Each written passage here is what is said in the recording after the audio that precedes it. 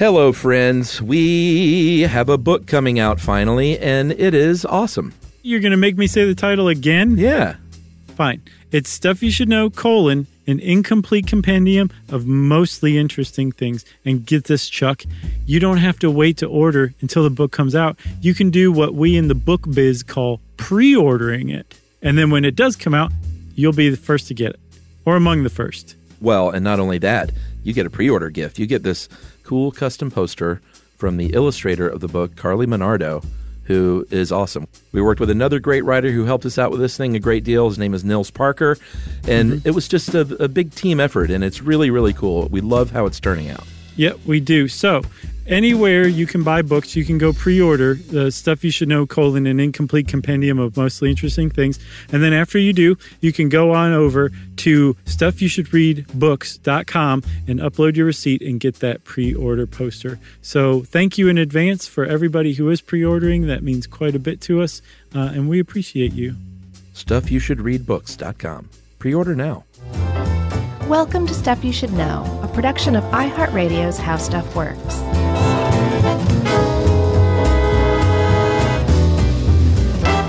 Hey, and welcome to the podcast. I'm Joshua Clark, and there's Charles Chuck Wayne Bryant, and Jerry the J-Dog Rowland is floating around somewhere in the ether. So this is Stuff You Should Know, everybody. Hi. This is the episode I'm nervous about. Why? Because of Emily. Oh, well, why? Oh, because she knows so much about it, she's going to be like, you got this wrong, that wrong. Not so much getting it wrong, just, it's one of these that's close to her heart, so I feel like I got to do right by it. Oh, I'm sure you will. Like, I usually don't care at all about anything we ever talk about. Jeez. But this one I care about. You're like a nihilist, like Flea. Hey, by the way, we should mention we got a book coming out. Yeah, we do. Which not only do we have a book coming out, we have a pre-order gift that's ready to go now, too, I think. We have a pre-order gift, which is a custom poster. It's so written by us and designed by Carly, our amazing illustrator for the book. Yeah, that's right. And we even have a book website now. Oh, is it up already? Yeah. Have you seen this thing? Yeah, I saw the drafts of it. I didn't see that it was up. I'm so glad you're handling things, so thank you for doing that. Yes, and that is stuffyoushouldreadbooks.com. So great. Oh, and it looks great. The webpage looks awesome. And it gives you a little excerpts, and you get a little peek inside. It looks way better than our actual site, like our regular Stuff You Should Know site. It's great. We're working on that too, though. We are. But so here's the deal. You can go anywhere and pre-order the book now. And then come, I think, sometime in, is it October or November, Chuck? When the pre-order gifts are coming? When the actual book arrives, when it comes out. I think we pushed it back a little bit into November, right? Okay. So you will eventually get the book, but in the meantime, if you go on to the website, stuffyoushouldreadbooks.com, you can upload an image of your receipt, and they'll say, oh, thank you for pre-ordering the book. Here's your pre-order gift. And you can hang it in your room next to the torn-out posters from Tiger Beat magazine. Wasn't it Teen Beat? I don't think so, smarty pants. Yeah, so we're going to be mentioning this a lot because, as John Hodgman told us, the secret is to ABP, always be plugging. That's what I know. Man, it's going to be on his headstone. And there'll probably be a QR code on his headstone so you can buy his books. Oh, man, that's a great idea. So we're talking today not about books necessarily. We're talking more about essential oils than books, although there's plenty of books on essential oils, but that has nothing to do with our book. Instead, Essential oils has to do with our podcast, in particular this episode of our podcast, which is on essential oils. That's right. And these are the oils, these little chemicals that are stored in plants, in the glands of all different kinds of plants and all over the plants, from petals to stems to roots. And depending on where you are in the plant, you might be getting a different kind of oil from that particular spot. Yeah, there might be a certain type of essential oil found in the seeds and a totally different one found in the leaves or the roots or the bark or the stems, the twigs, the hair, the teeth. Basically, every part of the plant can hold some sort of essential oil. And one of the things that I love about this, Chuck, is that science isn't 100% sure exactly what the functions are of essential oils, but they know that it's some form of communication. I mean, like scent is a form of communication in the plant world and the animal world. And these communicate different things, likely things like, get away, cow. I don't want you near me and eating me. Instead, bring on the honeybee to help pollinate me. That's right. And we'll get into what they have been used for and are used for, but it's safe to say that since the times of ancient Egypt, people have been using essential oils, certainly back then before there was modern medicine, as medicine. Right. So we'll talk about all this. Let's get into it. Also, big shout out to Julia Layton for helping us out with this one. Yeah, Julia's back in the rotation. Very happy about that. Yep, for sure. So essential oils to us, you know what an essential oil is. Most people do. But as far as like plants go, as far as chemistry goes, they're really just a certain kind of compound. You can divide them into two different categories. One is oxidated compounds and the other is hydrocarbons. And oxidated compounds come in all different forms and shapes, things like alcohols, phenols, oxides, esters, aldehydes. And then on the hydrocarbon side, they fall under one category called terpenes. If you have ever been in a drug education class and the educator brought out that briefcase full of different drugs, you may have gotten a whiff of the marijuana. That is the terpenes in the marijuana that give it that distinctive smell. That's right. And by the way, I'm going to read it on a listener mail at some point. Someone said that we should not use the term marijuana anymore. Oh my gosh, why? And use the term cannabis, because apparently the term marijuana was created as sort of a racist term to make it sound foreign, south of the border. Wow. And evil. Yeah. Wow. News to me, so we'll... it makes sense. Yeah, sure. Wow. Okay, well, we'll start calling it X Sweet Factor. herb. Okay, that's the new name for pot, everybody. X Factor. I think that's a TV show. We might get sued. That's a Joe Rogan TV show, isn't it? No, that was Fear Factor. I bet you anything there was an X Factor, and I bet Joe Rogan had something to do with it. But he's like, we got to come up with a good name for the spinoff. So you were talking about, like you mentioned one thing. You said something about an alcohol. And people are like, what? In a plant? But that's true. Like if you look at peppermint oil, that great scent that you get from peppermint oil is the alcohol menthol. Right.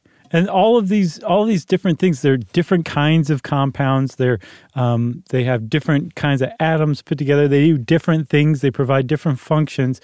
Again, they probably all largely have to do with plant communication to other plants or to animals. But they smell different. They combine to make different smells.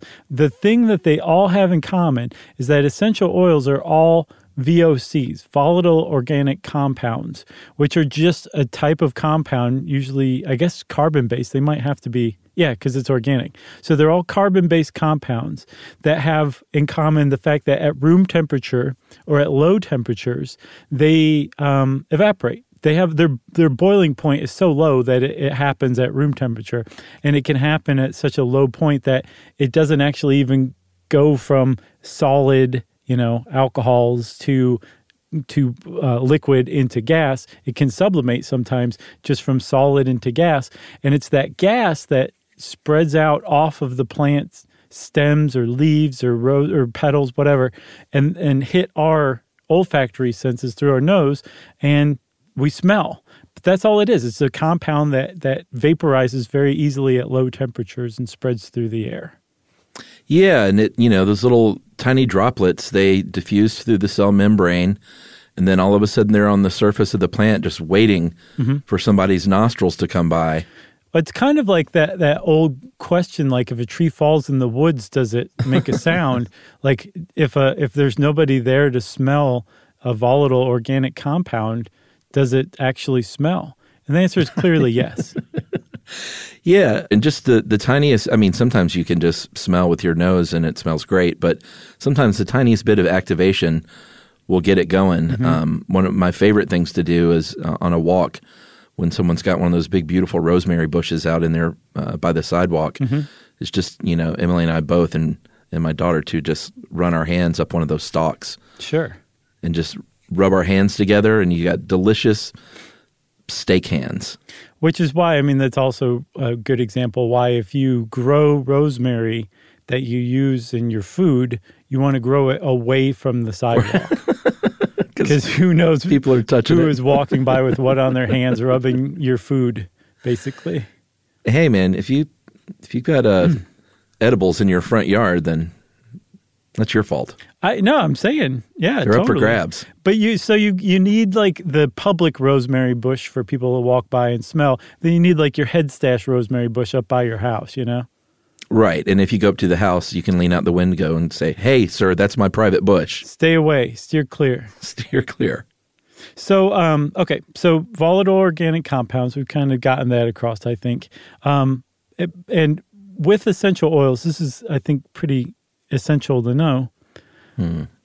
When you smell something like lavender or rose or juniper, something like that, like what that smell smells like. And from researching this stuff, I think scientists have managed to isolate the essential oils found in like 3,000 different species of plants so far.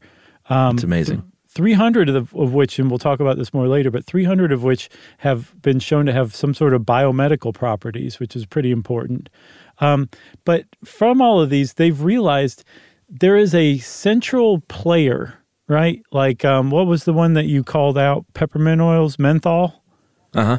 It's a type of alcohol.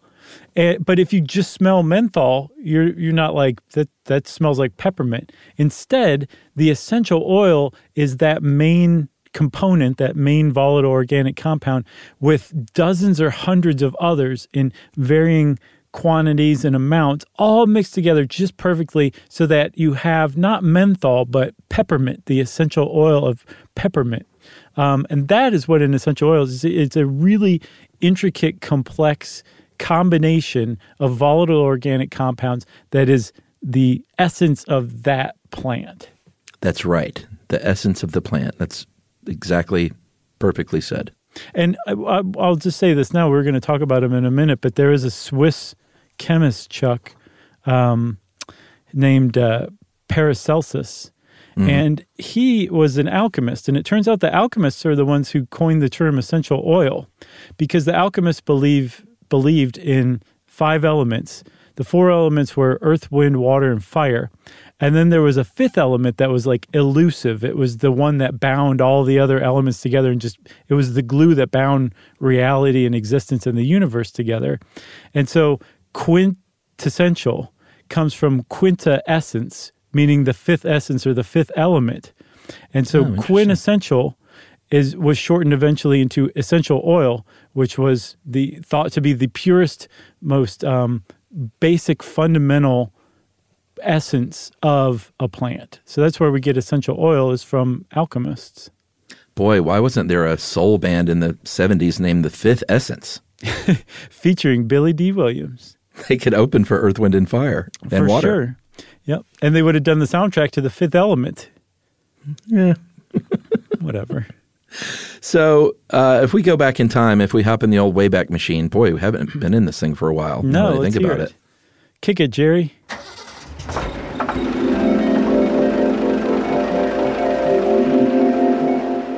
It's fired up. Yeah. It smells a little musty. It's been I don't think a while. we've been in this thing since in 2020, have Well, we? you didn't dry out the life preservers from last time. You just threw them in there in a pile, and now they're all moldy. No, that's true. Well, luckily we have some essential oils on hand because we're going back to ancient Egypt, and this is when they started using essential oils, integrating them into medicine. The trades between, of course, in China, they were doing stuff like this. and the Orient, and trade routes between the Orient and the Mediterranean really opened up this trade to these sort of magical oils as far as they were concerned. Mm-hmm. We know it's not magic now, but back then this was early medicine, you know. For sure, yeah, and I mean it was used in traditional Chinese medicine, still is. It spread from Egypt to the Mediterranean, to the Greeks, to the Romans, over to the Persians, who figured out how to distill ethyl alcohol from sugar, which would become a really big component in extracting essential oils from plants. It was a huge innovation, and then that trickled over to Europe in the Middle Ages, and that is where we join up with our friend Paracelsus, that Swiss chemist, whose birth name was Philippus Theophrastus Areolus Bombastus von Hohenheim. Oh, man. That's amazing. Isn't it amazing? Just von Hohenheim gets him a statue in my mind. You know? Yeah, that's pretty amazing. But he was known as the Luther of medicine because at the time people were like, oh, this Galen guy had it all figured out. There's 4 humors and that explains everything. He's like, no, let's use like evidence-based science. Let's use things like chemistry. And this guy was an alchemist even, and he died bitter and angry because no one would listen to him. But he really helped kind of push things forward as far as reforming science into thinking scientifically is concerned. Yeah, and he was a big proponent of these plant oils that he was extracting. Mm-hmm. And the compositions were revealed in the 19th century. And then, of course, you know, the 20th century comes along and we get much more efficient with our extraction. And that just means more essential oils, which means more experimentation, basically. Yeah, you know. In a good way. Smoking a little X Factor and a little fooling around, who knows? Should we take a break? Definitely no. All right, let's take a break, and we'll talk about this extraction process, something that I see under my deck a lot these days, right after this.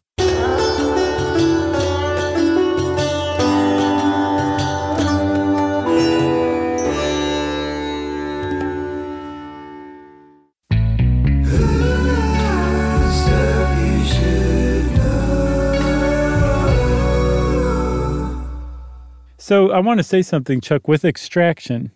One of the reasons why essential oils are so expensive, and if you get really good essential oil, you're going to pay a lot for it. I saw if you bought a liter, which seems like a lot of rose oil, but if you're going to turn around and sell it in smaller amounts to other people, you would probably buy a liter. If you have $21,000 to cough up for a single liter of rose oil.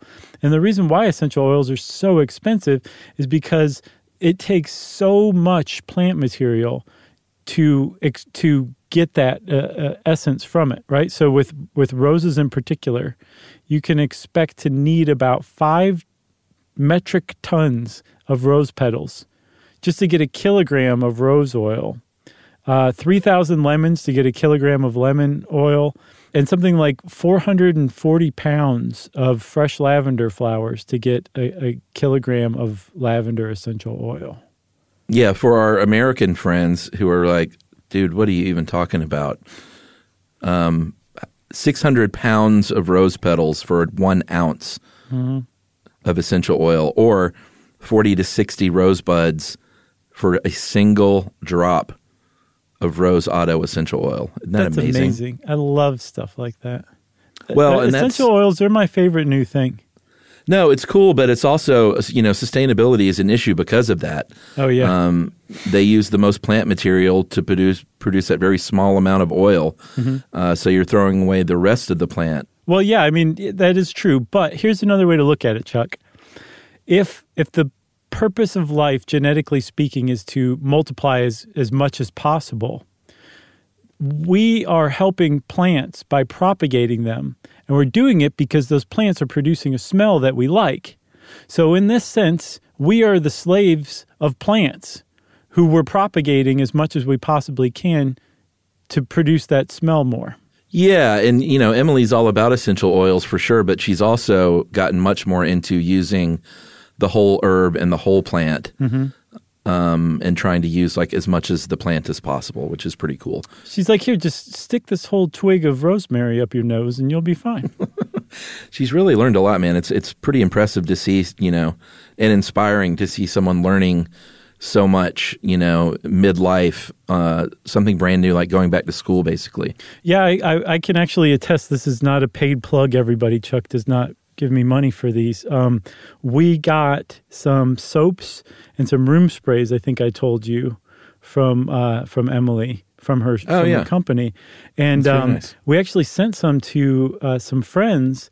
And within like a couple of weeks, they were asking, they were dead. Where can we, they said, where can we get some more of this? Because we're spraying this lavender spray on our pillows every night to go to sleep. And they wanted to make sure that they could secure more because they were halfway through the bottle that we sent them. Not even like nice. We're out where, where'd you guys get this? It was, we're halfway through. We want to make sure we can get some more. So Emily's making the good stuff for sure. That's right. And go to loveyourmama.com and check it out. She's a small business and they're all hurting right now. So we always appreciate the business. Yep. So extraction, there have been a lot of different methods over the years. As Emily told me, she's like, these are all ancient methods, or not all ancient methods, but many of these are ancient methods. Does she say things like "lo" first? Lo, these be ancient methods. Because that would be wonderful. She does say enfleurage. Okay, which that's is good. A very interesting older technique where you isolate these essential oils by using purified fats. And this all sounds gross, but what you would do back in the day, and I'm sure there are probably still some people doing it this way, and you can probably go like pay $5 to watch them dress up in old-timey clothes and stuff. Sure. And do this. But you would get a tallow and lard mixture and spread it out on a flat surface. And then the first thing you have to do with any of these is you got to crush up the plants really well. And you coat it with these crushed up plants, and the fat absorbs these VOCs. It takes a few days. Then you filter out those plant parts, because you don't want those around anymore. You've gotten what you needed from them. You're done with them. Get out of my sight. And then the fat will eventually become saturated with this essential oil, and then you extract that oil with a solvent, basically like alcohol.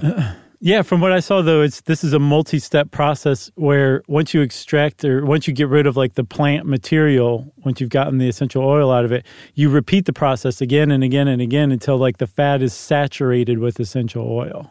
Oh, yeah. That's pretty cool. And that's great. That seems very ancient indeed. And there's another variation of it called maceration, hot fat, which is where you do the same thing, but you warm the fat to kind of speed up the absorption process. So I guess that means that essential oils, or at least certain kinds of them, are fat soluble is what I'm taking from this. Yeah, I couldn't really figure out this maceration. That may be an old term because like a macerated oil is basically an infused oil. Yeah. Where you use a carrier oil now. Yeah, my understanding or my familiarity with maceration is when you make a shrub, a vinegar shrub to put in cocktails or whatever, macerating is where you basically chemically mash the fruit by putting so much sugar on it that it just breaks it down. And then you take that and add vinegar to it and shake it up and let it sit for a few weeks and thank me later. One of my favorite ways of extraction is good old-fashioned mechanical expression, another good band name.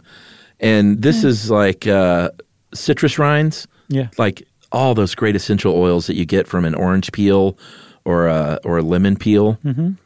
And you cold press this stuff and just extract those oils with good old-fashioned elbow grease. This is what Lucille Ball was doing to those grapes in that classic episode where she's mashing grapes by jumping around a tub with another lady. I mean, is there anything better than taking a lemon twist and squeezing that thing into a drink and seeing those that citrus sneeze come out of it? Yeah, and then like it kind of floats like oil on top of the drink. It's when you get it just right, it is very satisfying. Agreed. Or to, if you ever just like use some lemon juice and then throw away that lemon, without using the peel for something, then you're doing it wrong. Like, just spray it in the air, spray it on your counter, spray it on your hands, do whatever. Oh, friend, this is what you do with the lemon peel. You never throw it away. You throw it into your garbage disposal. And you eventually run your garbage disposal. And not only does it make your garbage disposal smell really good, it actually disinfects the garbage disposal so that it doesn't smell funky. Nice. Yeah, do that. Like if you drink a lot of lemon water, your garbage disposal is going to thank you for it. I saw one of those, and I hate calling them hacks, but one of those food hacks lists the other day. Mm-hmm. And this was pretty good. You take, instead of cutting the lemon and then getting like a cheesecloth or something to keep those seeds and things in there, you just roll it on the, before you do anything, you roll it on the counter like a rolling pin with your hand and just get it all soft and squishy. Mm-hmm. And then you just stick like a skewer, like a kebab skewer through the little, what is it called? The nipple? Sure, the nip. The nip of the lemon all the way through, and then that's just a little spout, and you can just squeeze the heck out of that thing. Oh, and wow. The only thing that's coming out is the juice. I've never heard of that food hack. It was a good one. You know what else we could call that part of the lemon is the lemon's moose knuckle. What do you think about that? That or the nip? Make your choice. What else do we have? Well, Emily is a steam distiller. She's got a still, and she uses steam distillation process. Yeah. Which is very cool to see. So with steam distillation, it's basically the same thing that you would use to make like gin. The still that we talked about in gin is basically the same thing, where you've got some hot water that's producing steam. The steam rises up through like a grate or a grid or something. It passes through that and then up past these mashed up bits of whatever plant you're extracting the essence from. And then that water vapor carries those essential oils from the mashed up plant up, and then down again to another part of the still where it's cooled and turns into a combination of oil and water. And correct me if I'm getting any of this wrong, because I've never actually seen this firsthand. And then the oil and water goes into the final little area with a spigot at the bottom for the water and a spigot at the top for the oil, which will eventually start to float. That sounds about right. Okay, great. And then I saw something else, Chuck, that ties into another episode of ours that I found very satisfying. Ultrasound is used sometimes to pre-mash the, or I guess pre-extract the essential oils. So you'll take, say, I saw a demonstration using this ultrasound wand, basically, and they just had a cup of water and like hops that they'd mashed up, some hops, and they just stuck the ultrasound wand in the water, and it made the water go crazy. And what they found is that using a lot less energy and even less plant material, you can extract more essential oil, because the cavitation that's produced by those sound waves in the walls of the cells that hold the essential oil in the plant, those cell walls get busted open, and so way more essential oil comes out. So you can actually get more essential oil out of the plant, and it takes lower temperature steam to lift that essential oil out, so there's no thermal degradation. There's a lot less thermal degradation. So you use less plant material, less energy to get more essential oil out, thanks to the beauty of ultrasound. Now, before they did that demonstration, did they say this wand has not been up anyone's butt? Of course. Okay. That's how they start every single video in Germany. Oh, boy. That was a German company. Sure. And they're into that kind of thing. Yeah, and Germans listen to this. Hey, Germany, because we have a specifically tailored ad for Germany, which I'm proud as punch about. Yeah. Guten Tag, everyone. Yeah. Do you know what that means? It means this wand has not been up anybody's butt. That's right. Guten Tag. So the uses of essential oils, depending on who you ask, and we'll get into the controversies of how they're marketed, because there are some for sure. Yeah, a couple. If you read some sites, they'll say basically they'll cure anything, or maybe not cure anything, because you have to be careful of how you say things. But no, they still say that. Do they? Yeah, it's bad. But some of the legit uses of essential oils, they can be a preservative, they can be a flavoring agent. They are certainly used as scent agents and all kinds of things. Yeah. Emily makes her own insect repellent, mosquito repellent. What does she use? Like citronella? Geez, I should know this because I spray it all over my body like every night. Yeah, you should. I don't know. I just trust her that she's doing it right. It can be a fungicidal, herbicidal, and pesticidal agent for crops. And then there's aromatherapy, which we'll get into in a few minutes as well. Yeah, and all of those will make a lot more sense in a second once we talk about the actual evidence-based research into what kind of biomedical properties essential oils have. One of the things that we found like pretty early on, and we should say there's, hundreds of essential oils that are used for aromatherapy or for industrial purposes, and we really have studied just a handful of them. But the ones that we have studied have turned up some pretty interesting results. Like we found that very clearly some essential oils are antimicrobial and antifungal as well. Some essential oils are both at the same time. Like clove oil, if you're a bacteria or a fungus, you do not want to be around clove oil because it is going to mess you up pretty bad. Worse than Rocky on Draco eventually. Yeah, tea tree oil is something we use a lot in our house as well, to like dry out a pimple, let's say, or to heal something, something like on your skin. It's very good for skin treatments. Yep. What else here? We should mention too, the reason people are turning to these is because there's a big movement, and there always has been, but it seems like it's really gained steam in the last decade of people trying to find natural alternatives to synthetic treatments. Sure, which is laudable and commendable as long as the science backs it up. And part of the science also, too, is showing that it's not actually harmful, which we'll talk about, too. But one of the things that they're figuring out about essential oil, or scientists, I should say, is that because they have antifungal properties and antimicrobial properties, and because those properties survive being vaporized, that you could use this stuff as a spray for a cleaner, conceivably. And that's not to say, like, just stop using any other cleaner and just use clove oil, although we use clove oil a lot to disinfect things. We use lavender oil to disinfect things. So, I don't know, maybe do what you want. But we're probably going to start seeing more essential oils in cleaning products than we do even now, and they're starting to be all over the place. Yeah, I mean, the air-based disinfectant is pretty interesting. We use, Emily makes room sprays, and those I don't think are so much for the disinfectant as just a good, scent-based poop cover-up. Yeah. Oh, I hadn't thought about that. I was just using it to make the room exponentially more pleasant. Yeah, but they're good to have in the bathroom. You know what I mean? What do you mean? After you poop. Oh, I gotcha.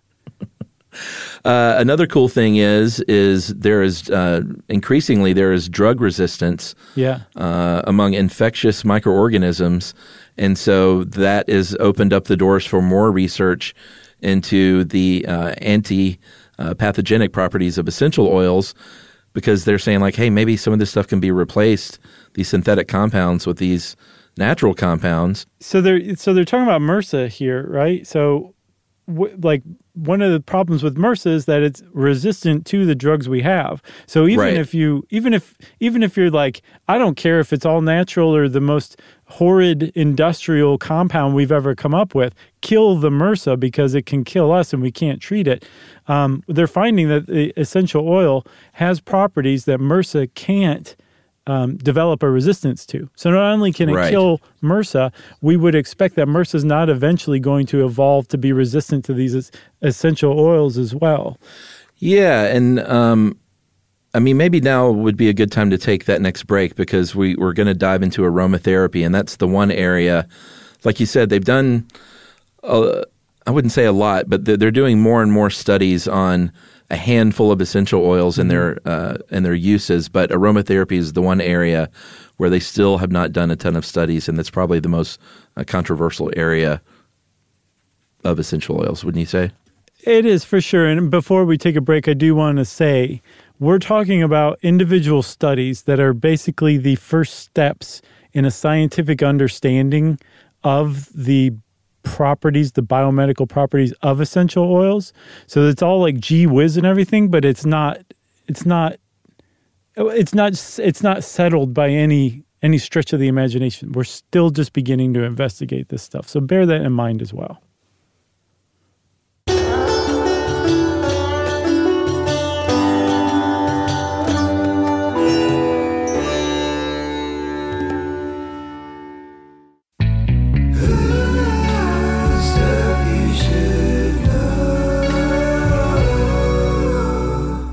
All right, Chuck, we're back. That's right, to talk about aromatherapy. And this is when you get into how the different applications for essential oils. And Emily told me to make sure I mentioned that there are people out there that are recommending people actually ingest essential oils more and more, and she's saying don't do that. That sounds a lot like injecting bleach or cleaner to combat viruses. That's not how these work. Yeah, she's saying that there are people out there recommending that you literally ingest this stuff, and she's saying don't do that. It's a good PSA. It's much better in a tincture, maybe, or a topical thing, or in this case, we're talking about aromatherapy, which is breathing stuff in either through your skin or into your mouth and lungs. Yeah, but either way, apparently, however you ingest it like that through your lungs or your nose or mouth, your olfactory center is initiated, and it starts doing all sorts of different things depending on what what volatile organic compounds are hitting it, right? And one I found that was a really good example, my favorite smell of all time, lavender. And lavender, through some studies, isn't it great? Through some studies, lavender has been shown to prevent serotonin reuptake. They've shown what kind of neurochemical mechanisms lavender affects our brains through. And one of them is it prevents serotonin transporters from doing their job.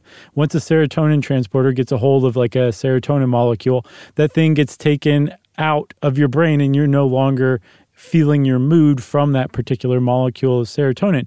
Well, lavender, or specifically I think lavendul, which is a terpene from lavender, prevents the serotonin from taking up, or the serotonin transporter from taking up that serotonin. That's step one. And then another one is that it's an NMDA receptor antagonist, which puts it in the same class of chemicals, that dissociative chemicals as ketamine. So it does. They've actually studied lavender now closely enough to say this is how it affects your brain, and it definitely does affect your brain. So there is something to the idea that aromatherapy does have therapeutic effects, and lavender in particular. Now we understand how. Now, do you mean SSRI potential, like a natural SSRI? I don't know, because I think part of the other thing about essential oils too is, like, the impact and the effects that they have on us are pronounced enough that we could study them and see them. But it doesn't necessarily mean we're going to be able to just take lavender pills as like a mood enhancer or to combat depression. It's just not pronounced enough for that. It could conceivably open a door to some inquiry or some investigation that could lead to new synthetic compounds based on what we find. But just taking like lavender is not going to cure your depression from anything I've seen. Yeah, and I think, it depends on who you're talking to. Some people might advocate for a complete replacement of, a practitioner of TCM, let's say, might be like, nah, man, don't take any of these quote unquote Western medicines. Mm-hmm. Like, this is the only stuff that you need to be taking. But other people will say, hey, you can augment with things like lavender or eucalyptus or cedar wood and stuff like that. I have no problem with augmenting. I have no problem with traditional medicine of any culture. As long as it works, it's not harmful to the user, and it's not harmful to other sentient beings or the planet. Those are really my only qualifications. As long as it works, just go for it. But just make sure that those caveats are checked, or else it's harmful. Yeah, well, let's talk about some of these purported benefits of these various oils. We talked about lavender, of course. Relaxation and sleep is where you're going to see a lot of it, like spraying it on your pillow.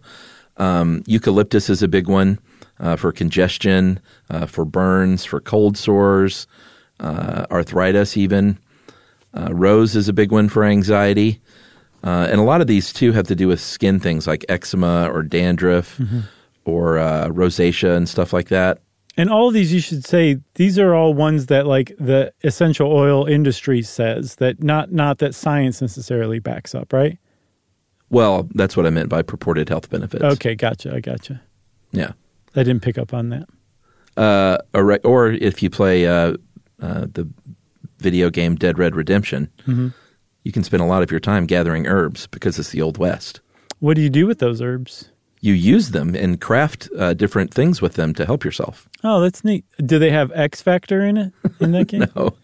I got bit by a rattlesnake the other day in the game, and it said, you've been poisoned. You might want to go find some medicinal herbs and eat them. Did you survive? I survived, and I shot that snake, too.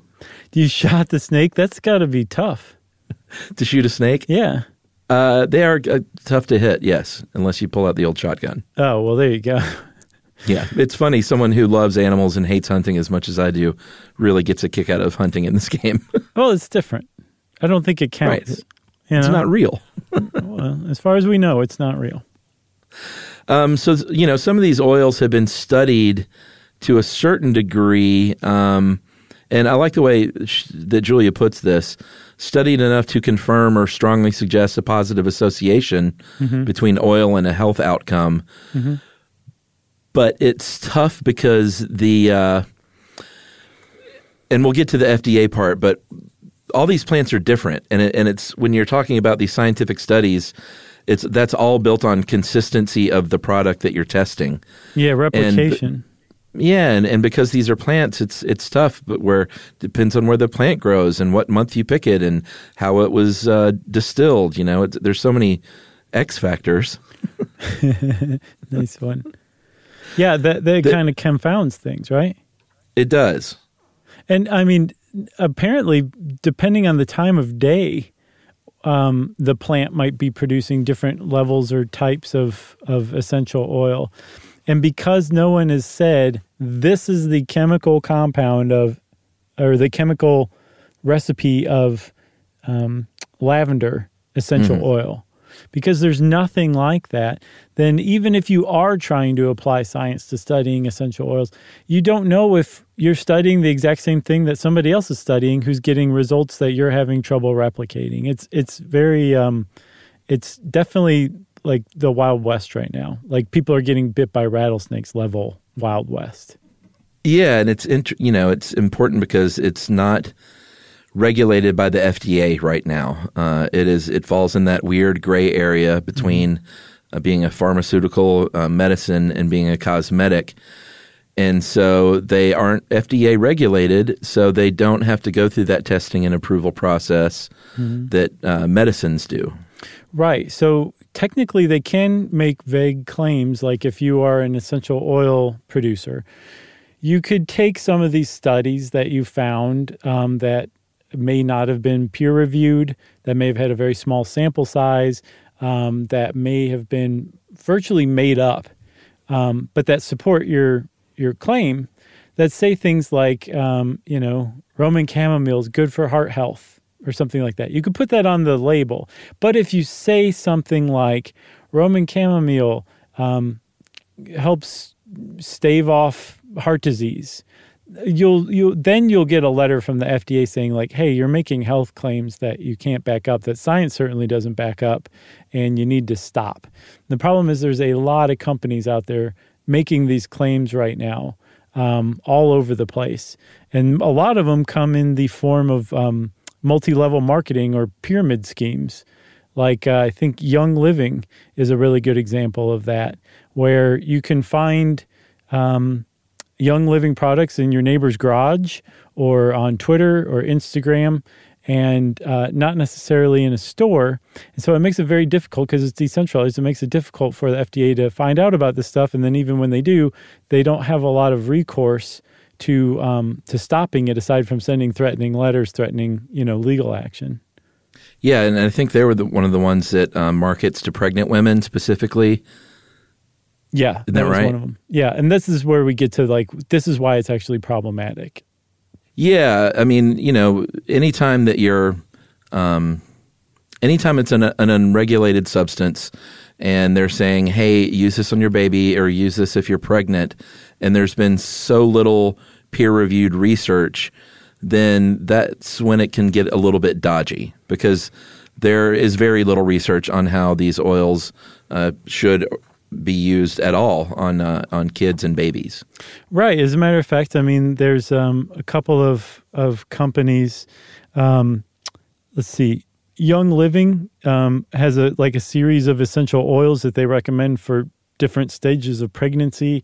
Hopewell has a whole baby chart for your child to use for things like teething or ear infections, that kind of stuff. These are all essential oils.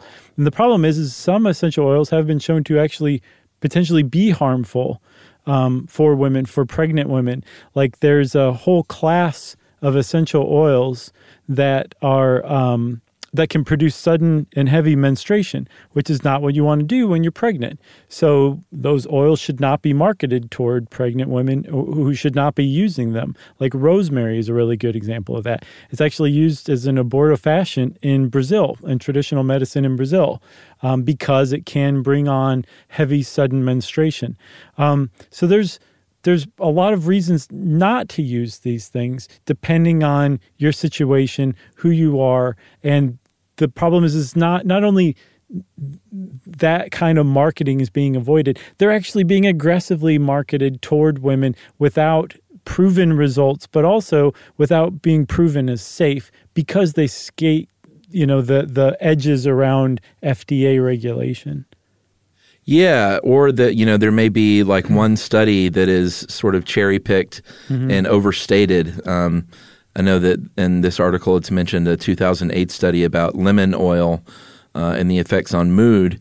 And in that study, the subjects did say that their mood improved, but then the scientists were like, well, your actual biological markers on stress and mood isn't really changing. So is it the placebo effect that's going on here? Which, I mean, but they said they felt better. Yeah. And that's fine. The placebo effect is fine, Chuck. It's just that if you're not treating something else, or you're not using something else to actually treat a problem, like lemon oil improving your mood, that's who cares. But if you're using something that's actually harmful, then that is problematic. And what you were just talking about also about how you could just cherry pick a study, that's essentially what we were doing toward the beginning of this podcast when we were saying there are some studies that have shown that it's, these definitely do have antimicrobial and antifungal properties. So maybe we'll end up seeing them as aerosolized disinfectant spray in the future. That's really close to what some of these companies are doing, but instead these companies are actually selling these things and saying, here, drink this or take this or use this, based on these cherry-picked studies. Yeah, and I know the company Terra, Terra, they've come under fire. They're one of the giants of the industry. In 2014, they got a big warning from the FDA about crossing that line into making medical claims, and they're like, you're basically touting yourself as a pharmaceutical, and you're not, basically. Yeah. So a really good example of this is some essential oils. There are studies out there that have shown that they may have antiviral properties, right? Like how clove oil has antibacterial and antifungal properties. Some essential oils are showing the possibility of being antiviral as well. So then those essential oils would be taken by a company like Young Living or doTERRA and marketed as a cure for Ebola or coronavirus. That's Right. a big problem. That's a huge leap that's totally unfounded and that people really should not be using rather than, say, seeking medical attention. Because you have to assume that somebody who is turning to essential oils to cure their Ebola is probably doing so because they don't want to use Western medicine. The problem is Western medicine is one of the few, if only, courses of treatment that has been shown to be able to take on Ebola, and certainly not something like clove oil. So that's really, again, I don't know if I'm getting this across or not, that's problematic. Same with using or marketing essential oils to cure things like, and again, we're using the word cure here, Parkinson's disease, autism, diabetes, hypertension, cancer, insomnia, heart disease, PTSD, dementia, MS, tetanus. All of these things have been marketed to be curable by certain kinds or combinations of essential oil, and there's just not science to fully back that up or even come close to backing that up right now. Right, but that's not to say that you can't use certain essential oils to help with nausea because of your cancer treatments or something like that. Yeah, or apparently lavender also is good with helping curtail agitation and aggression in dementia patients, which is great because those are really tough to treat pharmaceutically. So there is stuff that it can do. It's just, it can't cure Ebola. Like, stop and think for a second. Clove oil can't cure Ebola. I'm sorry. Maybe if you take an Ebola virus and put it in a petri dish and put a drop of clove oil on it, then yes, I would not bet you a single cent that clove oil wouldn't kill the Ebola virus. I'm sure. But that's not how our bodies work inside. So stop and think for a second. If you actually are walking around believing that clove oil cures Ebola, stop for a second and just do me that favor. Just stop. Is that what you're saying? Just stop and think. Don't forget the second part. It's very important. Oh, see, I usually just stop. That's not good. Thank you for letting me go off there, Chuck. Regardless, this is a big industry, and the market is booming and growing. It's expected to reach $7.3 billion in just the next 3 or 4 years, and that's up from about $4.5 billion just last year in 2019. Mm-hmm. And they're looking by 2026, $14 billion industry. Yeah. Big money. It is big money. So you got anything else? I got nothing else. Well, I've said my piece too. So since we don't have anything else about essential oils, everybody, it's time, of course, for listener mail. I'm going to call this fellow Bruxist. Hey guys, just listen to your episode about bruxism. I myself grind teeth like a champ, but I got really excited when I heard that Chuck and I have the same mouth. Just went to the orthodontist, and the list of atrocities inside my mouth could take up a short stuff episode. So Chuck, I feel your pain. I have a crossbite, a weird underbite. I feel like my lower jaw belongs in a different mouth just like you. I left the orthodontist feeling like a freak of nature. And hearing that one of my all-time favorite personalities has the exact same diagnosis made me feel less pitiful. Eventually, I'll have that horrible jaw-breaking surgery, and the plan was to recover with cheeseburger smoothies and a Stuff You Should Know marathon. Now it'll mean a whole lot more. And that is from Erica McCarrans from Memphis, Tennessee. And Erica, my family is from Memphis, so you might be my sister from another mother. That's right. That's great. That was a good one. Thanks a lot, Erica. I'm glad Chuck can make you feel a little better about things because that's what Chuck does best, huh? Who's going to make me feel better? Me.